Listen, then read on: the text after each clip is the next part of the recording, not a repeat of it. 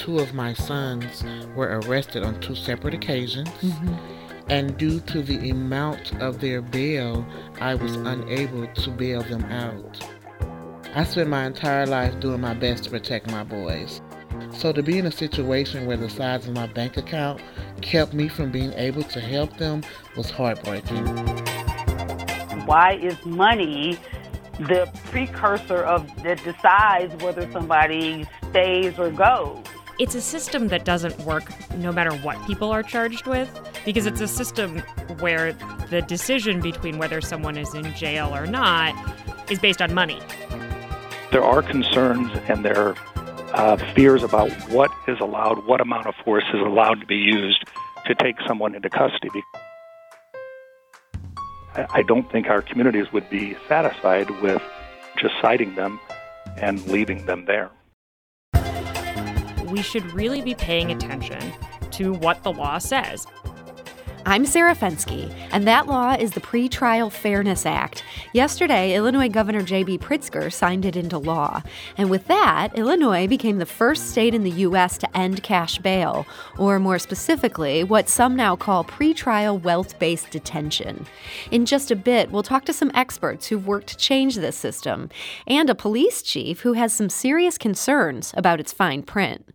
But first, we want to hear from someone whose family has been affected. And joining us today to talk about it is Stephanie Taylor. She lives in Belleville. Stephanie, welcome. Thank you.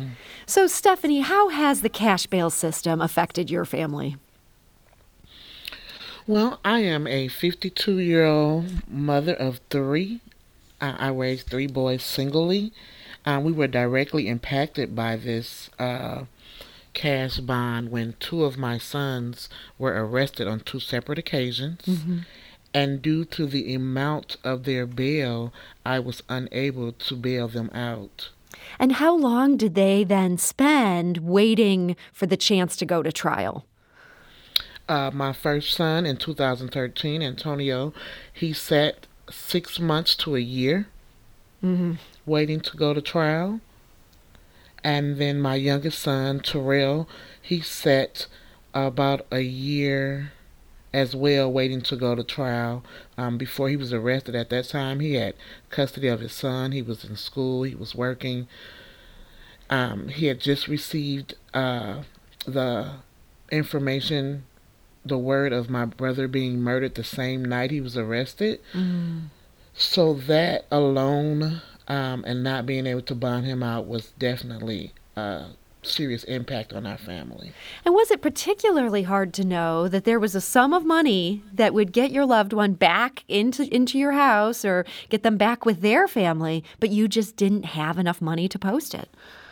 Yes, ma'am. I spent my entire life doing my best to protect my boys, working 3 jobs to keep them in safe neighborhoods and schools, different programs trying to keep them involved. So to be in a situation where the size of my bank account kept me from being able to help them was heartbreaking and sent me into a spiral of depressions. So wealthier defendants often just put up their house as collateral. Was that ever an option for you in either of these cases? It was not. Okay. So you've dealt with this now several times. It sounds like it was just so tough. What would you want people to know about the experience of families like you, where you have loved ones in jail waiting for trial? I just like them to know that the Pretrial Fairness Act being put in place is something wonderful, and it helps our communities and our people. Had the Pretrial Fairness Act been in place when my boys went into the system, they would have been able to continue to support our family while waiting trial. I'm convinced that my son, had he had the opportunity to say goodbye and grieve his uncle's death and put his son's affairs in order, would have given him a better perspective on being in prison and incarcerated, and would prevented him from being in solitary confinement for the first 4 years, because everyone is innocent, of course, until proven guilty. Mm-hmm. So how did it feel yesterday hearing that Governor Pritzker had signed this into law? I was very excited. to finally see it come to pass, the change that it's going to bring and the help that it's going to bring to the communities and to our state. So I'm very grateful that that happened, and I'm also grateful to be a part of that platform with the United Congregations to be able to be a part of that change. So I was very excited. Well, Stephanie Taylor, I want to thank you so much for joining us today and sharing your story. Well, thank you. And joining us now with more information on what this new law does and what it means is Sarah Stout. She's a senior policy analyst and staff attorney for Chicago Appleseed. That's a criminal justice advocacy nonprofit in Illinois. Sarah, welcome. Hi, Sarah. And we're also joined today by Marie Franklin. She's a network coordinator for Illinois Network for Pretrial Justice, and she's an organizer for that organization that Stephanie mentioned there. That's United Congregations of Metro East. Marie, welcome to the show. Thank you so much. So, Marie, give us a little perspective on this. How long has ending cash bail been under discussion in Illinois? Well, it's been under discussion now for several years. The Chicago Money Bond was created in 2016, where they were, knew that this was a problem and were creating funds to be able to help people, get bonded out when they didn't have the money.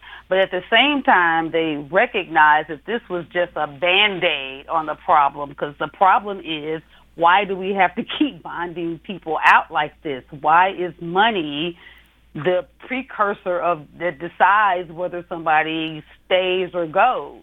Mm-hmm. So in 2019, the bond fund created the Illinois Network for Pretrial Justice, where organizations across the country banded together to end cash bond in Illinois, because it had such a devastating effect, in particularly on Black and brown communities. Mm-hmm.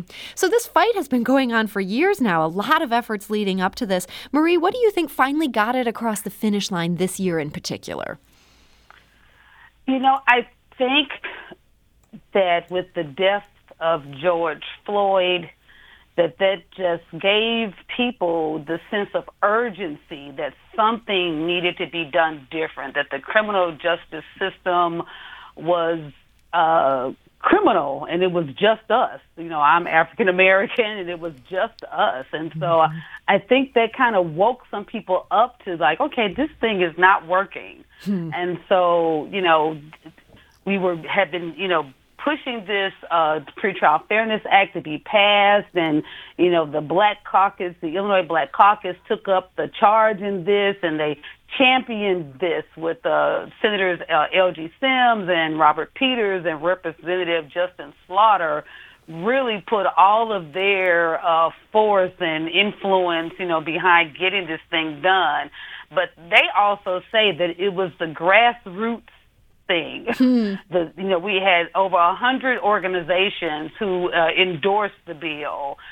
We've got over 30 organizations that belong to the Illinois Network for Pretrial Justice, and so it was that grassroots movement that let the citizens of Illinois spoke and said, we need this thing changed. So, Sarah, I want to get some perspective on this.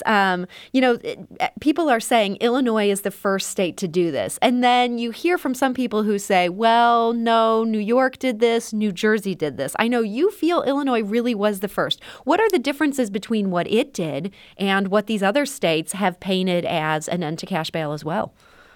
Sure. So Illinois is really the first state to pass a law that completely eliminates the use of money to decide who stays in jail and who doesn't stay in jail in every kind of case throughout the entire criminal system.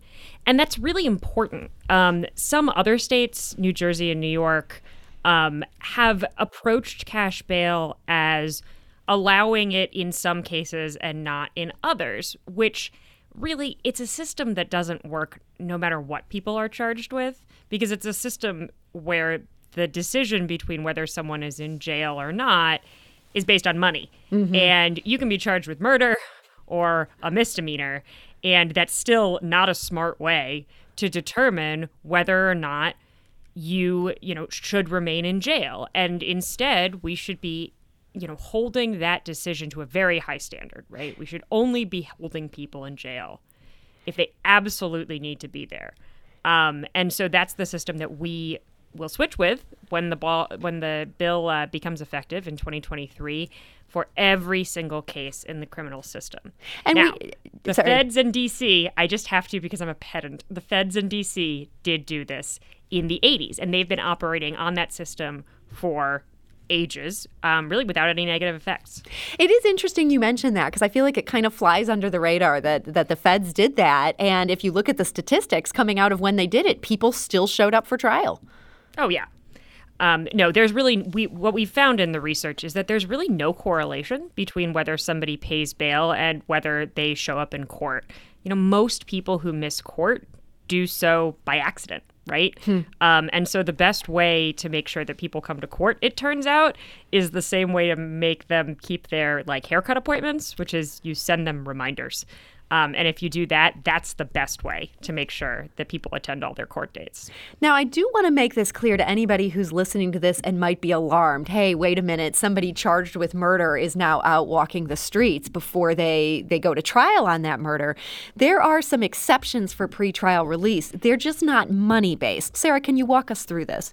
Right, exactly. So we definitely, under the Pretrial Fairness Act, still have a system where people can be jailed if a judge makes a finding that they pose a specific, real, and present threat to any person.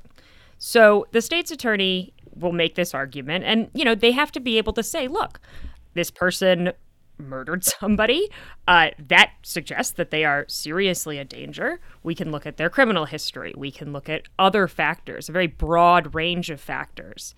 But ultimately, the judge is going to have to make that decision that somebody really does pose a threat to other people if they're going to hold them in jail. Because right now, so many people who are held in jail really just don't pose any threat to anybody else. And it's a waste of their lives and a waste of resources. So under the Pretrial Fairness Act, for sure, there will be many, many, many people charged with serious crimes who are still detained. But we will do it based on a rational, careful assessment of their dangerousness level and not just on whether they happen to have a certain sum of money. Now, some law enforcement members have been very critical of this bill. Some of them say they're fearful about some pieces of this. And in just a little bit, we'll hear from a local police chief who does have some concerns about this. But Marie, I want to turn to you here. I understand you used to be a police officer. Would you have shared those fears during your time on the job? And if so, I'm wondering how your thinking has evolved.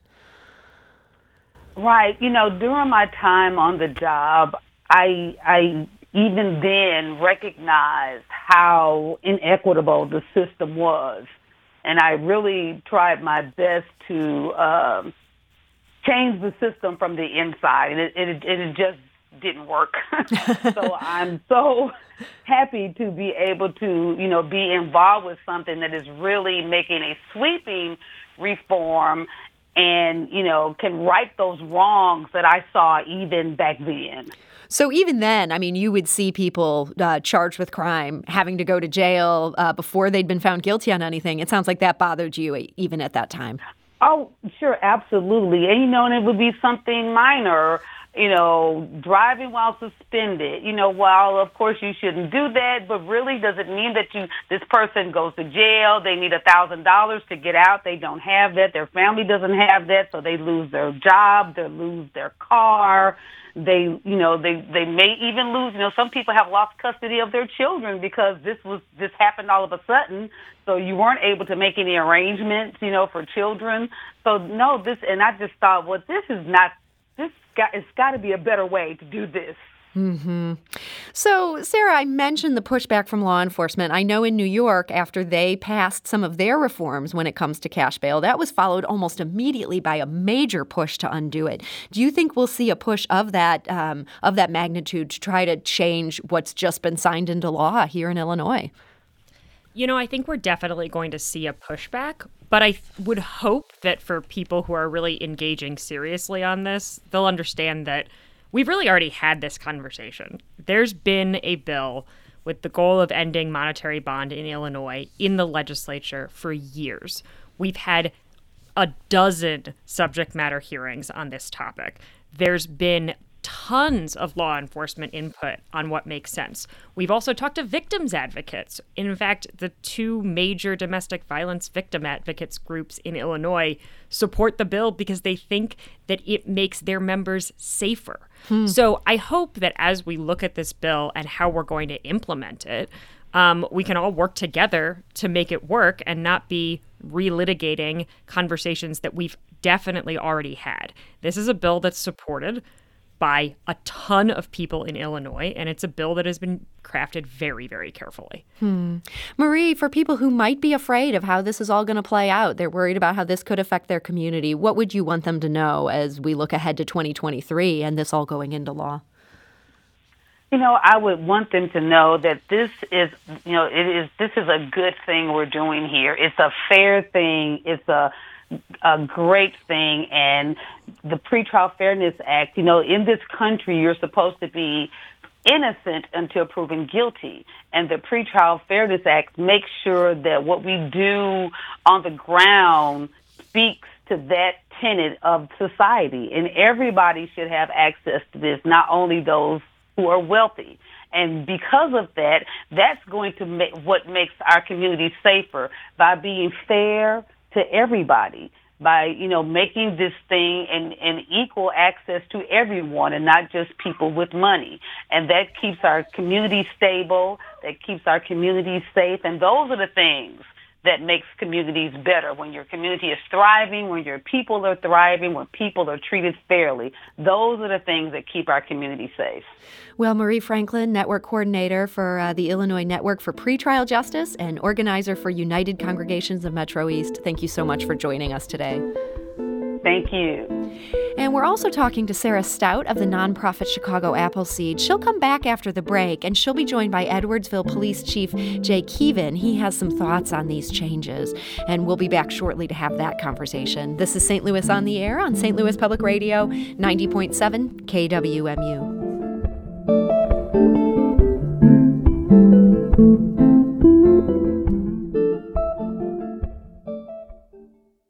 Support comes from Missouri Forest Products Association, committed to sustainable and sound conservation of the state's forests, which support more than 41,000 Missouri jobs, resulting in a $10 billion industry.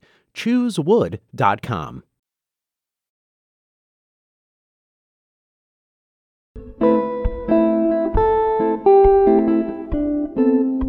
Welcome back. Before the break, we heard from some advocates who are pleased about a bill signed into law yesterday by Illinois Governor J.B. Pritzker. And one of those people is Sarah Stout. She's a senior policy analyst and staff attorney for the nonprofit Chicago Appleseed. Sarah, welcome back. Hi. And we do want to note there's more to this bill than just the cash bail reforms that Sarah was explaining for us before the break here. And some of these parts of it are things that law enforcement has some concerns about. And so joining us today to talk about a few of them is Edwardsville Police Chief Jay Keevan. Chief Keevan, welcome to the show. Hi.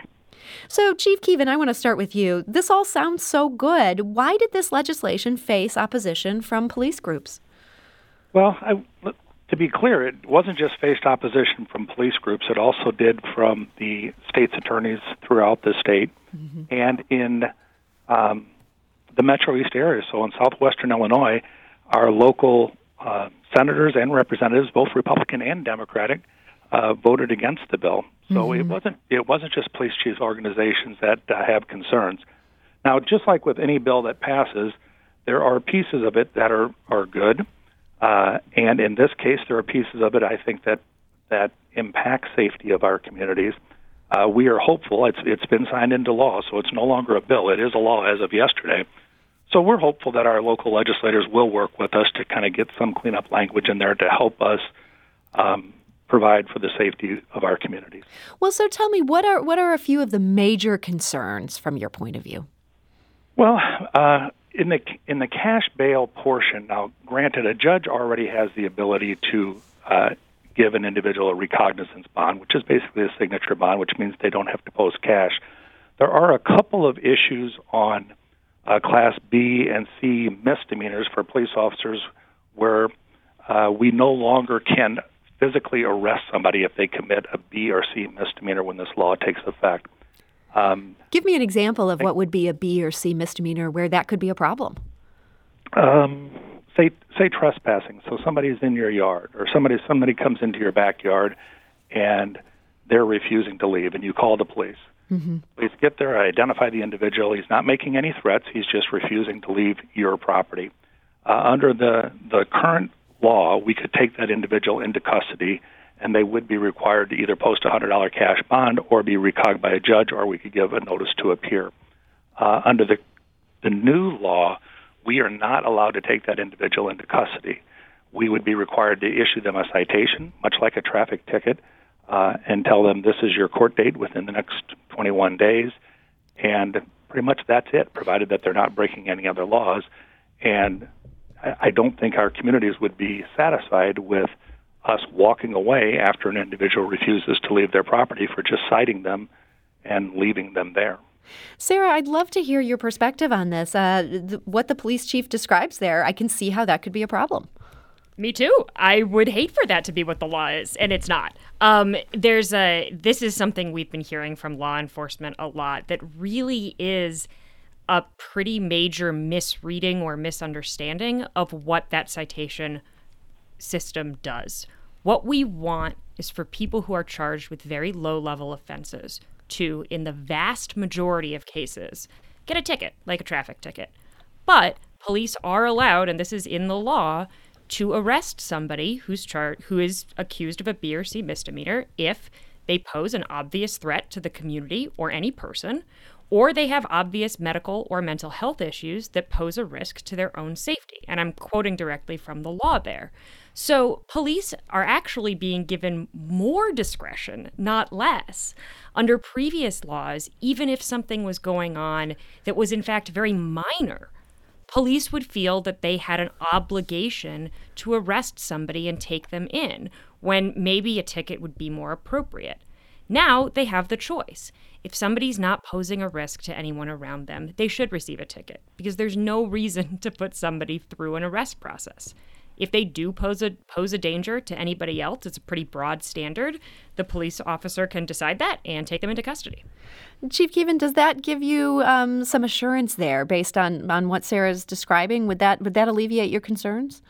Well, I totally understand what Sarah is saying, but that is, again, my scenario was the individual's not making any threats. He's just refusing to leave. Well, he's not a threat, but he is making a threat because he's a threat to the community or any person. And again, that's language that police officers use all the time to make decisions about who they get to arrest and who they don't. And frankly, I find it really surprising that police groups who do every day make these decisions about who's a threat and who's not, based on all sorts of stuff, right? Not just verbal threats, but what they're doing and what their behavior has been thus far and everything else.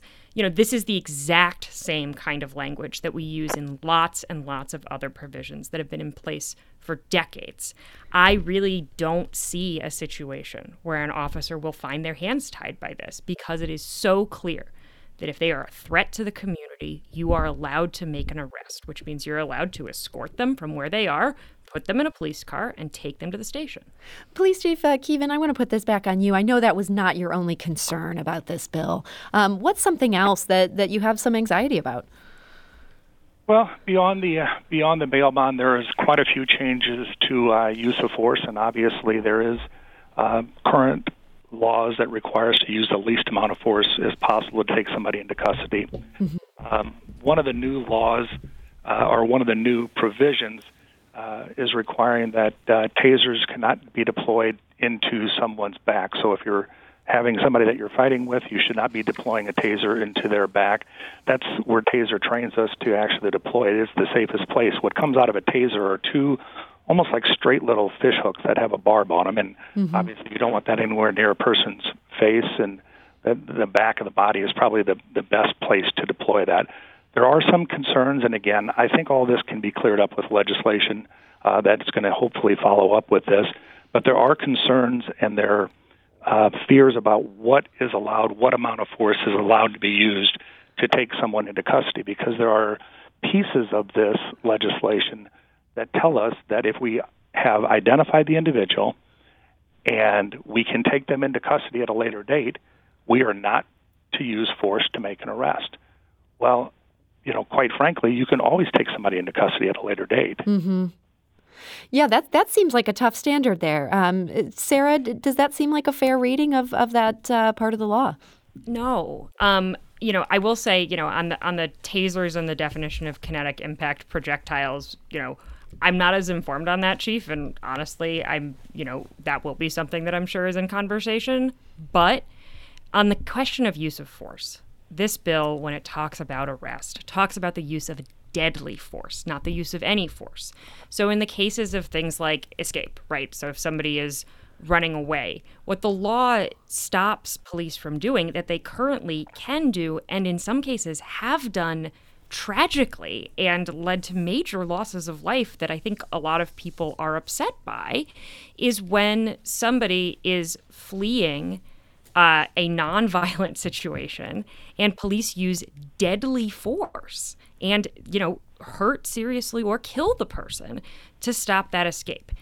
That is what is covered by this law, and that is what is barred. All other uses of non-lethal force can be used to effectuate an arrest. Chief Keevan, the law also includes a requirement that all officers be equipped with body cameras, and this is supposed to happen by 2025. Has your department got any clarity on how this is going to come down, since it obviously is going to affect you? Well, I will tell you, and then let me finish up on use of force. If you go to Sure. page 283 of the bill, you'll realize that it's not just use of deadly force; it is use of any force. So I think if we're trying to convince your public that any force is acceptable, then the devil's in the detail when you read the wording. So page 283 will make it clear that it's not just the use of deadly force. As far as body cameras go, body cameras are something that I personally believe make police officers behave better, and I think they make the general public behave better. The problem with body cameras is the expense of storing the data. So my community is certainly not a wealthy community, but we're not a poor community. We could afford to buy body cameras for all of our officers. We do have in-car cameras in all of our patrol squad cars. But the cost of the body camera is the storage of the data and the redaction. So if somebody files a Freedom of Information request for our body camera footage, no matter if they want, a week's worth of footage from one officer or 2 months worth of footage from all officers, we're obligated to provide that under the Freedom of Information Act in Illinois. The cost of providing that comes with redaction. So there's some great redaction software out there now, because we can't show a juvenile face and we can't show a person that's uninvolved on that video when we give that out under FOIA. There's redaction software now where we can, block out someone's face, and it takes it all the way through the video. We also can't share personally identifying information, date of birth, driver's license number, social security number. Well, that's not something that's as easily removed from the video. That is a minute-by-minute watch it to remove it out. Now, we have had conversations with the director of the Illinois State Police through the Southern Illinois Police Chiefs Association, and I think a great solution would be that if the state of Illinois would maintain, say, host all the data, so no matter what, and the technology is available to make this happen, so no matter what video body camera platform I use, it would be stored in the cloud. And I don't know that it'd be the state police, maybe it's a separate state group that's designed to do this. They would host and technically own all the data. So Freedom of Information requests would go to that entity. That seems a great solution. That way these individual departments wouldn't have to try to finesse all these details you're talking about. Do you know if there's interest in the state in doing that, Chief Keevan? I think the director of the state police is open to that idea, because in Illinois, like with our criminal data information under our LEADS, Law Enforcement Information Data System, we subscribe to the state police to say, you provide this information, we'll run somebody's name, and then you give us information back on their criminal record. Well, we pay a fee for that. So I think there would be some economies of scale, because if you're buying for all of the state to host the data and redaction software and personnel to do that, I think it would cost me less as a government entity if I was in a partnership with all government entities. And I also think it clears some of the fears, although I don't believe it's an easy thing to manipulate the video. But I think it would clear some of the fears of those who may not have trust of their local police agency, that a state agency is hosting and owning the data. I would have access to my own data. Obviously, I could not change it, but I could download it for court purposes, but it would be hosted somewhere else. So I think, those kind of conversations, this bill has a lot of information in it, and there were a lot of things that are very good in the bill. There are a lot of things that were, I believe, detrimental to public safety in the bill. But if anything, it has caused us to start having these conversations to say, how can we do this better? And that's one of those things, because although those who don't necessarily believe everything that's coming from their police chiefs, they'll tell you that, well, the chiefs say they want body cameras, and the officers say they want body cameras, but they're not doing anything to move in that direction.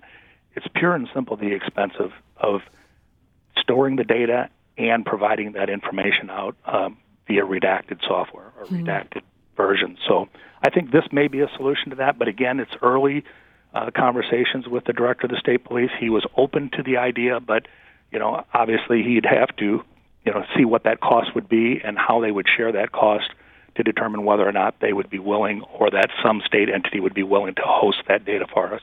Okay. Well, it's been interesting to hear. It seems like this might be one point where there is some agreement here. You said that you see some good things in this, and that maybe there's a way to do these body cameras in a way that people would actually welcome. Sarah, I know you've been a big supporter of this bill that's now become law. What would you want us to be watching in the next couple months as this discussion continues and law enforcement organizations are saying, here's some changes we want here and there? I think something like what the chief just said about data, I totally understand. It's one of the reasons the body camera part of the law is spaced out the way it is, so that smaller jurisdictions don't have to comply as quickly. Because, there absolutely are issues that Chicago worked through in terms of when we implemented body cameras, how we handled that data. I do, though, want to say that we should really be paying attention to what the law says. And I know groups who have been working on the bill are going to be making a lot of efforts to make sure people see the text, because, I unfortunately can't just leave it that, as the 283 page that was mentioned clearly states that an officer is justified in the use of any force which he reasonably believes, based on the totality of the circumstances, to be necessary to effect the arrest, and of any force which he reasonably believes, based on the totality of the circumstances, to be necessary to defend himself or another from bodily harm while making that arrest. It then goes on to limit deadly force. So I would really urge everybody to make sure that they're looking at the actual language and that they're hearing from multiple sides, and paying attention to what lots of different groups are saying about this bill, because it's really, really important that we talk about what's really in here and what we were really trying to do as we move forward to implement it.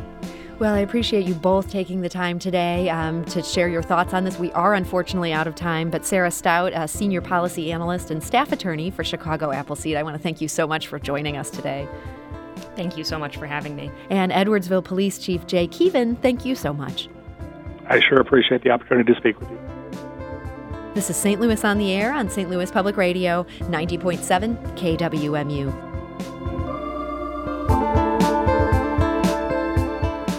If you learned something new from today's episode, consider leaving us a review and rating on Apple Podcasts on the App Store. It's the easiest way to help people discover our show. We appreciate it. Thank you.